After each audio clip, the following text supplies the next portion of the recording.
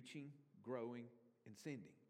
And this foundation of those three terms come from a passage that may be pretty familiar to some people, may not for others, but it's what's called the Great Commission. It's in Matthew chapter 28. That's where we're going to start this morning. Matthew chapter 28. And it's the last little statement that God directed Matthew to include in his gospel. So it's the very last thing. And so we should really think of that as, okay, this is some important stuff. Now, you want to end with the core important things, and this is what God led Matthew to end his letter with here in his gospel. And honestly, though, when I have, in years past, thought about the Great Commission, my knee-jerk, because most people, even if you Google it, if you Google the Great Commission, more than likely it'll start Matthew 28, starting in verse 18. But we're going to back up a little bit to verse 16, because I think there's some things there that really can help us in this.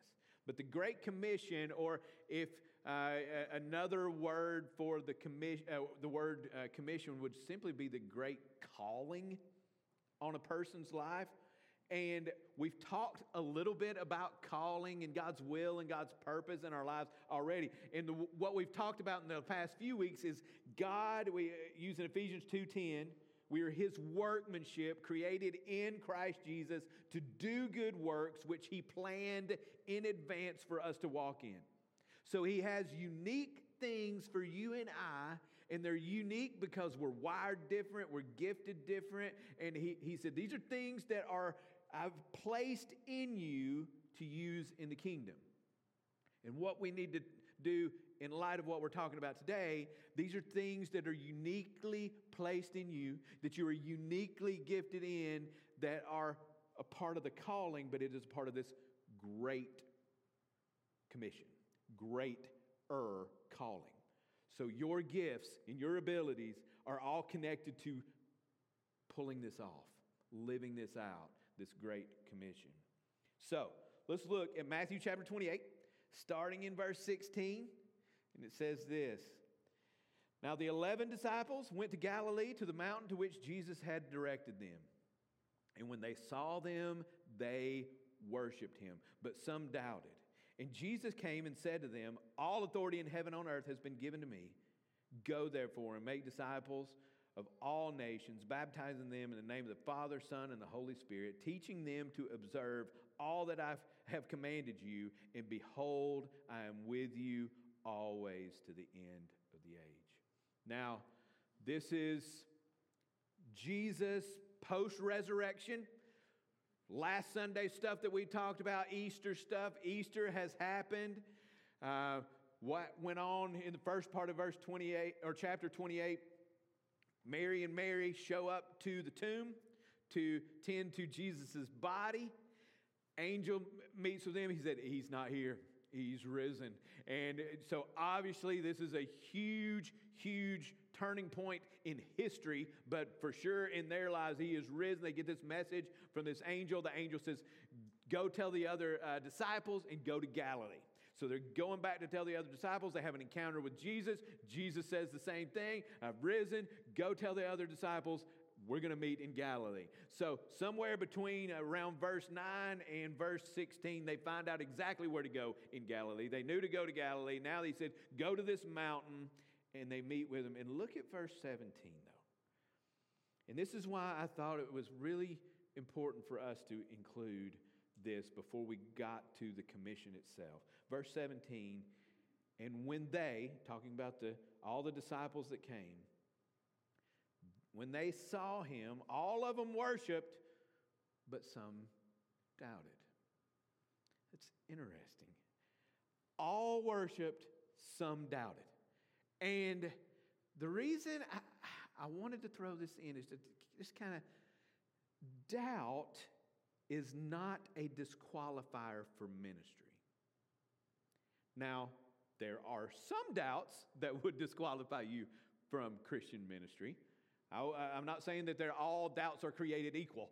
So, but if you say, let's say if you doubt that Jesus is the Son of God. Okay, that one might be a disqualifier. If you doubt that he is the only way for salvation, that could be a disqualifier. If you doubt that the Bible's God's word, those kind of things, there are doubts that would disqualify, but we need to be careful with our doubts, because we all have some things that we just don't fully get. And what Satan loves to do with those little doubts, he'll make it like a pebble in your shoe. This little thing that drives you crazy and distracts you from whatever you're really supposed to be doing. But one thing this passage lets us know, that one of the things that did not happen with these doubts, one thing that these disciples knew for sure, they had the doubts, but they also knew Jesus is God. Because notice what they did. They didn't see him and admire him. Like, wow, he's impressive. He pulled that off. That's good. No, they worshiped. Worship that is only intended for God. That was their response. Yes, there's some that had some questions, but it did not stop them from worshiping. They clearly knew. They didn't say he's a great prophet. That's what the Muslims would say about Jesus. He's admirable. No, they worshiped him.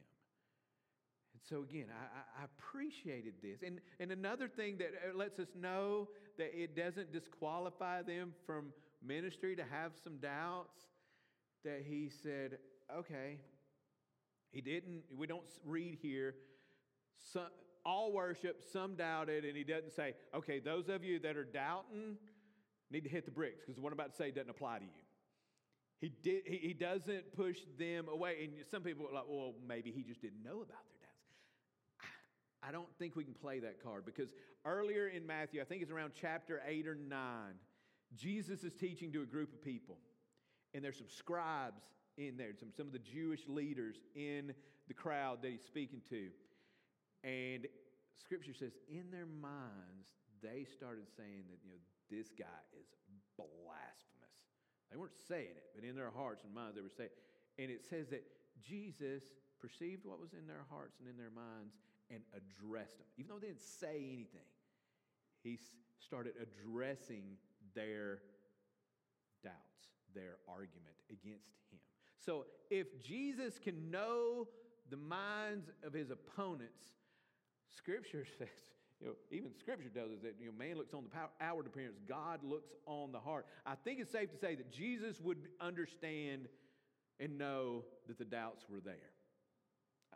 Obviously not in this passage, but he's done it before with people who were opponents. And these people, one thing, and if God looks on the outward appearance, man looks on the outward appearance, God looks on the heart, he clearly can know from their hearts and their actions that they are worshipers, rightly worshiping him as God. And here in just a minute, he's about to tell them to go. Go and make disciples. And you may have heard this passage taught on before, but really what this means is as you go, throughout your life, you go and make disciples. And I'll be honest, I think the thing that didn't come right after this worship and some doubting, I don't think that Jesus started addressing those doubts right away, because so many of our doubts get taken away in obedience. As we start to walk and obey God's faithfulness, and God teaches us as we go, that you see that in how he calls his disciples. Come with me, and I will make you fishers of men. And they leave, and they come. And then he starts teaching them and walking with them as they go, revealing those truths. Because you cannot experience God's faithfulness without obedience. It's not possible. We are to walk, we are to go, we are to obey, and in that going, we truly can. Yes, He is that friend that sticks closer than a brother. Yes, as I've walked with obedience, He has given me that peace that surpasses all understanding. Yes, He tells me in times when I am dealing with others, He'll give me the words that I need. All those things, you experience those things as we walk in faithful obedience. Not perfect obedience, but that's where His grace and His mercy as He walks with us. And in that, so many of our questions are taken away. It says, just follow me. So let's go back to this passage. And He saw them, and they worshiped Him, but some doubted. And then Jesus came to them and said to them, He said, gather around, listen to me. And He starts with this statement. All authority in heaven and on earth has been given to me. So I can't help but imagine this is probably a crazy scene. You have these disciples who watched Jesus die on the cross, be buried, and then they see Him again. And you see a risen person, and so many things that had been taught to them start to make sense in a way they'd never made sense before. They're like, oh, I get what He's saying. And they start worshiping Him as rightly as God. And then Jesus is like, okay, listen, all authority in heaven and on earth has been given to me. And the point of Him saying that was to, like, okay. Let's listen to what He has to say. This is an authoritative statement He is throwing out there by saying all authority in heaven. It's kind of reminds me, my daughter, she works in Dalton at this restaurant called Native Kitchen. And she came home from work. This was about, 4 or 5 months ago. And she said, there's this new guy. And I don't like him. And we were like, well, okay, well, you've worked with him once. She's like, God, he's just this know-it-all guy. And it wasn't his first day, but it was her first day working with him. And she said, he was telling me stuff I was supposed to be doing.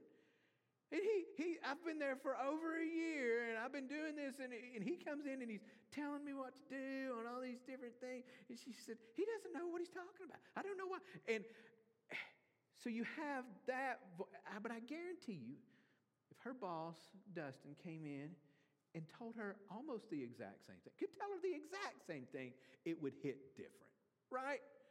Because there's this authority thing that comes into play. This person that really, what it's about to be said wouldn't be the same if Jesus had encountered Mary and Martha and said, gather everybody up and here's what I want you to tell them. No, it's different when Jesus said, let me set this stage that you need to know who I am.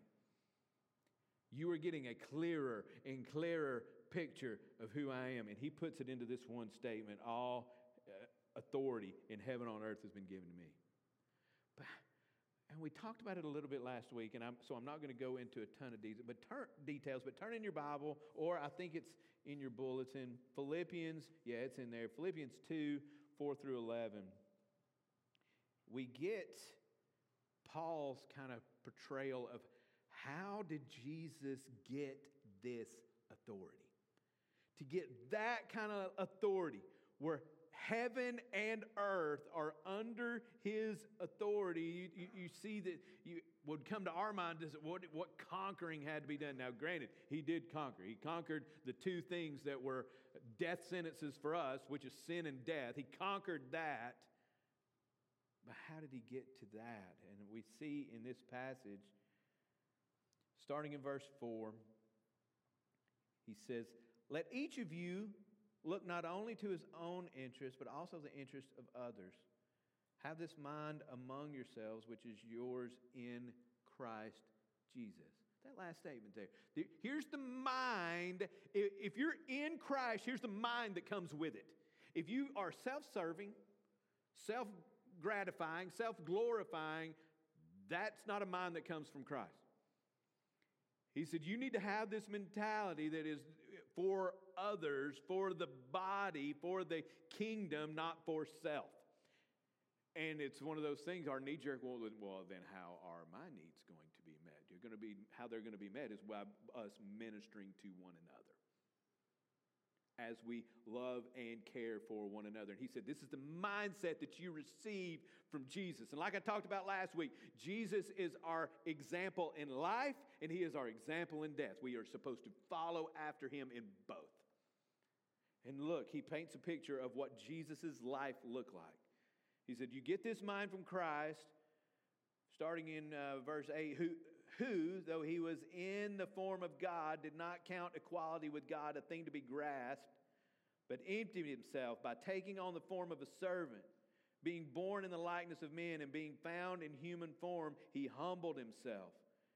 And by becoming obedient to the point of death, even death on a cross.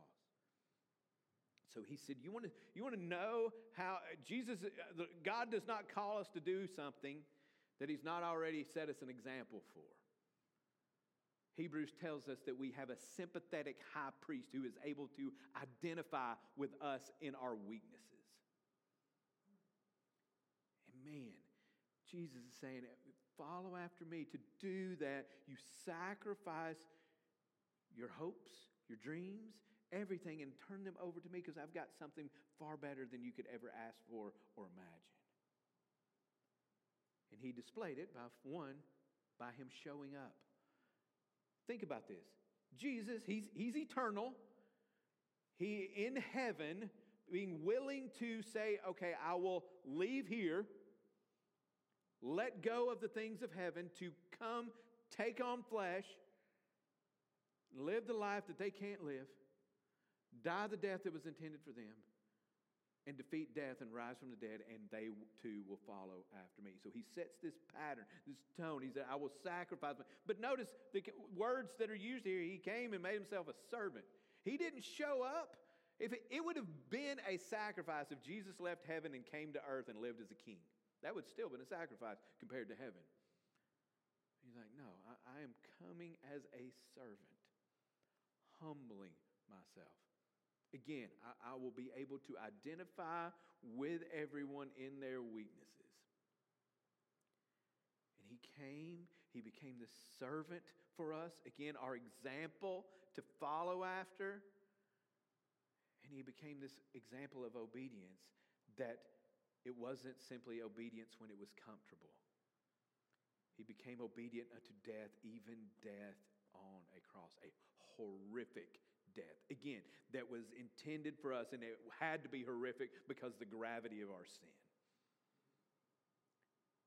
He said, I'm setting this as an example. But notice the results. Verse 9, therefore God has highly exalted him and bestowed on him the name that is above every name, so that the name of Jesus, every knee should bow in heaven and on earth. There it is again, just like Jesus had said in the Great Commission. Every knee should bow in heaven and on earth and under the earth, and every tongue confess that Jesus Christ is Lord, to the glory of God the Father. Look at what the Father put in place. Look at what he's done. His glory and our good, all wrapped up in one thing. So, this authority that he has been given, this authority that came to him through his life, not just his death. His life was a sacrifice as well. His life, death, burial, and resurrection, what it purchased for us. He said, now I have authority in heaven and on earth, and in light of that authority, here's what needs to happen. And he tells them, go. Go and make disciples. Doesn't say just make converts. He doesn't say just go out there and get somebody to say Jesus. Just get them into submission. As long as they say Jesus, we're good, and you can move on to the next. No, he says make disciples. People who are following after me. People who are understanding what this is all about. He said, let's make disciples of all nations. And that all nations thing was mind-blowing for these good Jewish boys that he had been working with. All nations? This isn't just a Jewish thing. We got to go to those nasty Gentiles. And what I have purchased is for everyone. Go and make disciples. But there's got to be a right heart behind it. Let's flip over to Matthew chapter 9. Matthew chapter 9. Let's see. This is not in your bulletin, but Matthew chapter 9, starting in verse 38. These are the last little bit here. And I've always appreciated this passage. I mean, it just really shows Jesus' heart for the people around him. Starting, he says this, verse 35. And Jesus went through all the cities and villages, teaching in their synagogues and proclaiming the gospel of the kingdom and healing every disease and every affliction. Look at verse 36. When he saw the crowds, he had compassion for them because they were harassed and helpless like sheep without a shepherd. Then he said to his disciples, the harvest is plentiful, but the laborers are few. Therefore, pray earnestly to the Lord of the harvest to send out laborers into his harvest. A lot of times, man, I'll be honest, I don't have that heart when I look around. When I see the sinfulness around me, and granted, we need to love the thing God loves and hates the things that God hates. We need to be there. But so often those things are attached to people that my knee-jerk reaction to them is not compassion. It's just not. I wish it was. I wish I would see the sinfulness that somebody is walking in. And definitely not champion anything or change what, try to change what Scripture says and call something evil good rather than what it is. But Jesus saw these people and he's like, man, they're harassed and helpless. They need the gospel. They need this truth to permeate their lives. And he had compassion on them. And I'm like, God, that's what needs to fuel our going. To go and make disciples, I've got to have that heart. That if they don't hear this message, they're hopeless and helpless, and they're like harassed sheep without a shepherd. They need this. And Lord, give me that heart. And Jesus encourages his disciples. Notice he says the harvest is plentiful. He doesn't say there's a lot of plowing that needs to be done. He goes, no, get out there. The harvest is plentiful. Just go collect it. God's authority in heaven and on earth guarantees the harvest. Our going will be fruitful because of who he is. He works through the obedience of his children, but he is the one bringing about the fruit, bringing about the harvest. The harvest is there. He is saying, come on, join in with what I've been doing and bringing men and women unto myself and bringing them into the family of God. Just bring in the harvest. Just go. Now, granted, he's our example, and we see by the example of his life, this is not an easy thing. It's not something that people are going to say, I'm so glad you're here for the harvest. So glad. No. Jesus, perfect, sinless, perfect in love, perfect in goodness, they hated him and they killed him. Satan's on the offense. We need to be on the offense as well. But what our offense looks like is obedience to the Word of God and having his heart and his mind toward the people around us. Again, it does not mean by any stretch of the imagination that we water down what we're supposed to be proclaiming in the gospel message. But Lord, just give me compassion for the people around me. And I also think that the first place we must go is to one another. So this one is in your bulletin, John 13, 31 through 35. John chapter 13, 31 through 35. And Jesus had said in other places, the Pharisees trying to kind of paint him into a corner and say, teacher, great teacher, what is the greatest commandment? And he said, first is love the Lord God with all your heart, soul, mind, and strength. The second one is like it, love your neighbor as yourself.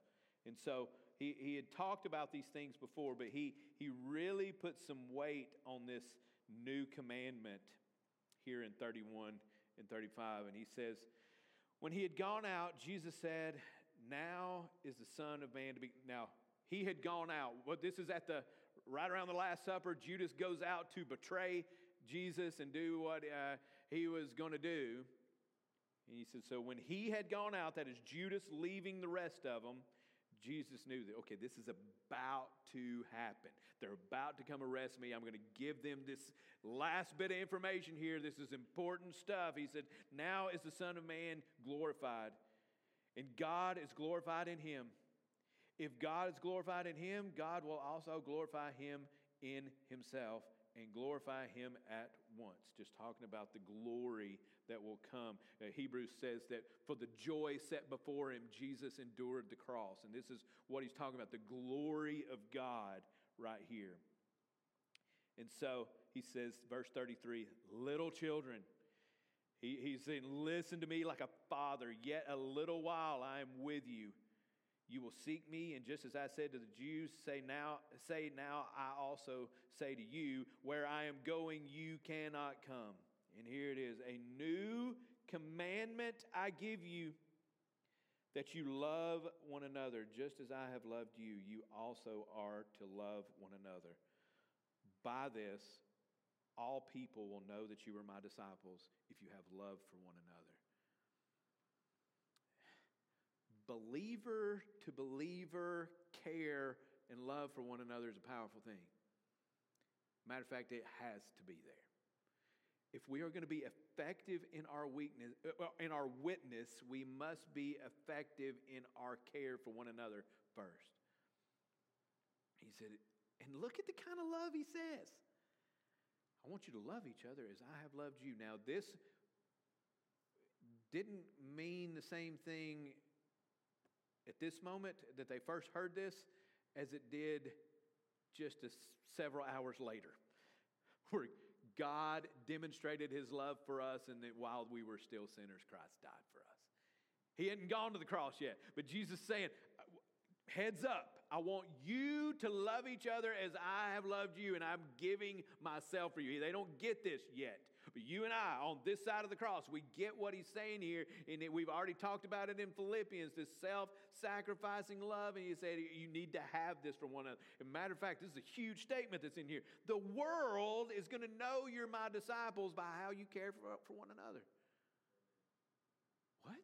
The world will know? It's because maybe your knee-jerk reaction when we hear that Great Commission, go therefore and make disciples, our knee-jerk reaction, well, does that mean I need to sign up for a mission trip somewhere? Maybe. Not saying you don't. But it better start in your church family, in your family, having a Christ-like love for one another.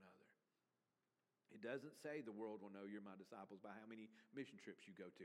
The world will know you're my disciples by how many church services you show up to. It doesn't say those things. The scripture talks about those things being important, but man, the world will see something different when we care and minister for one another rightly. And like I said, yeah, it's weird that we're all together, and we're different people from different backgrounds, but God brought us into family. And when God saves us and the indwelling Holy Spirit comes to take up residence within us, we are more related than anybody that could be in this room that you are blood related to, because we are eternally related. We're family. And too often, yeah, the family can get a little dysfunctional, but we are here with and for one another. And that's why over and over and over again in Scripture, you see Paul, Peter, Jesus here emphasizing the importance of family unity. And yeah, next week, a cookout. That's I want to get to know people and get to know people better, but it takes time. But I don't want to get to know y'all better just to know you better. I want to get to know you better because of this.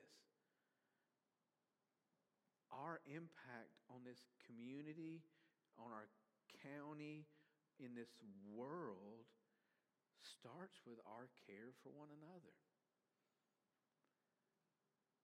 A unified front of people who are saying, I want to reach, grow, and sin. I want to reach people. I'm going to go and make disciples of all nations. And that going, again, it's as you go. And what is emphasized there, who are the people in your day-to-day life that need to know the gospel? There's going to be times and places where God will set up things where it's like just a one-time conversation. You may get to share the gospel. But most of the time, it's just people that you're with regularly and having those gospel conversations, praying for God to open those doors. You know what? He'll do it. If you're praying for those kind of things, I promise you he'll do it. It gets a little creepy sometimes. He'll do it so well. And it's like, holy smokes, how did you open that door when we were talking about this, God, and it led to this? Thank you, Lord, for letting me be a part of something there. I had a guy in my past that I worked with, and he would kind of poke fun at Christianity a good bit, and just trying to see I don't know if he was trying to see how I would respond or whatever, and I remember I'd use my time on my way to work praying, God, just give me a chance to talk to Lamar. Open a door, because some days we'd work together, some days we wouldn't. And I remember just over time getting to know him, getting to know his story. And then after hearing his story, I'm like, no wonder you hate Christianity. What you experienced was horrible. And I told him, I said, dude, if that was truly what Christianity was, I'd be in the same boat as you. I'm not mad at you for where you're at, and that's what you've experienced, and I hate that. But I said, that's not it. And we talked about different things. And I did not ever get a chance to, lead him to the Lord, whatever you want to say in that. But we moved up north, and a couple of months, maybe a month after we'd been there, I get a call from Lamar. Lamar said, hey, man, I just want you to know I got saved last night. And those conversations that you and I had over those years of working together, he said that was part of it. And I was like, holy cow. God lets us be a part of really cool things that doesn't just change a person's day. It changes their eternity. And we get to people that he says, go. The harvest is there. Just go. I promise you it's going to be productive. Go. So I just hope that we're people that we just pray, God, remove those fears. Remove those things. Yeah, I may have some things that I'm not clear on. There may be things, but I know you're God. I know you are who you say you are, and therefore I will follow hard after you. I trust you to guide and direct my life and my thoughts. So there's the first part of reach. Reaching those around us. Just going where he tells us to go. And next week, y'all can come on up as we wrap up our service time. But man, I hope we are ready to reach, and next week we'll talk about growing and sending. And like I said, I'm so glad for verse 17 of the Great Commission. All worship, some doubt it. He can work through us and with us, even with those questions. He's just saying, come follow me. I will walk with you. I will give you the clarifiers you need. Maybe not clarifiers that's going to give you some clarity for miles down the road, but I'll give you clarity for those next steps. Because he is a loving father that walks with his children and lets his children be a part of dad things that he's doing. Things that we're like, oh, this is far better than I could have asked for or imagined. So I hope that we are settling in on that. I hope we are committed to caring for one another and us in the situation we're at in. Right now, we're just getting to know each other, and I hope we do that. And I know there's some of you here that, well, I don't even know for sure if this is the church for me, and we'll be praying for you in that. We're only 4 Sundays in, so still a lot of trial period stuff, and we want to walk with you in that. If you've got questions for us, please come talk to us. But we want to be people who are of the book and of our Father's will. Let's pray. God, we are grateful for you having a good, pleasing, and perfect will, like your word tells us. And you have put into play this amazing powerful thing called the church. And Lord, forgive us. We can get distracted by so many things. So many things that in the big picture don't matter. But Lord, I do pray that we are striving to do what your word tells us and working out our salvation with fear and trembling. We do want to have right thinking that results in right action. But God, we're grateful for your patience. We're grateful for your grace. And Lord, you say if anybody lacks wisdom, let him ask of God who gives generously without finding fault. God, I pray that we are seeking you in your wisdom, not our own understanding, but your wisdom, Lord, that you have made available to us because of Christ through your indwelling Holy Spirit to guide and direct us in our day-to-day lives. Lord, may we lean hard into you. Thank you for making yourself available to your children. You're a God who's near and not far. So God, I pray that we enjoy the walk, enjoy the plan that you have for us. May we be active in our part, active in obedience, in walking with you. Thank you for the day you've given us. In your Son's name we pray.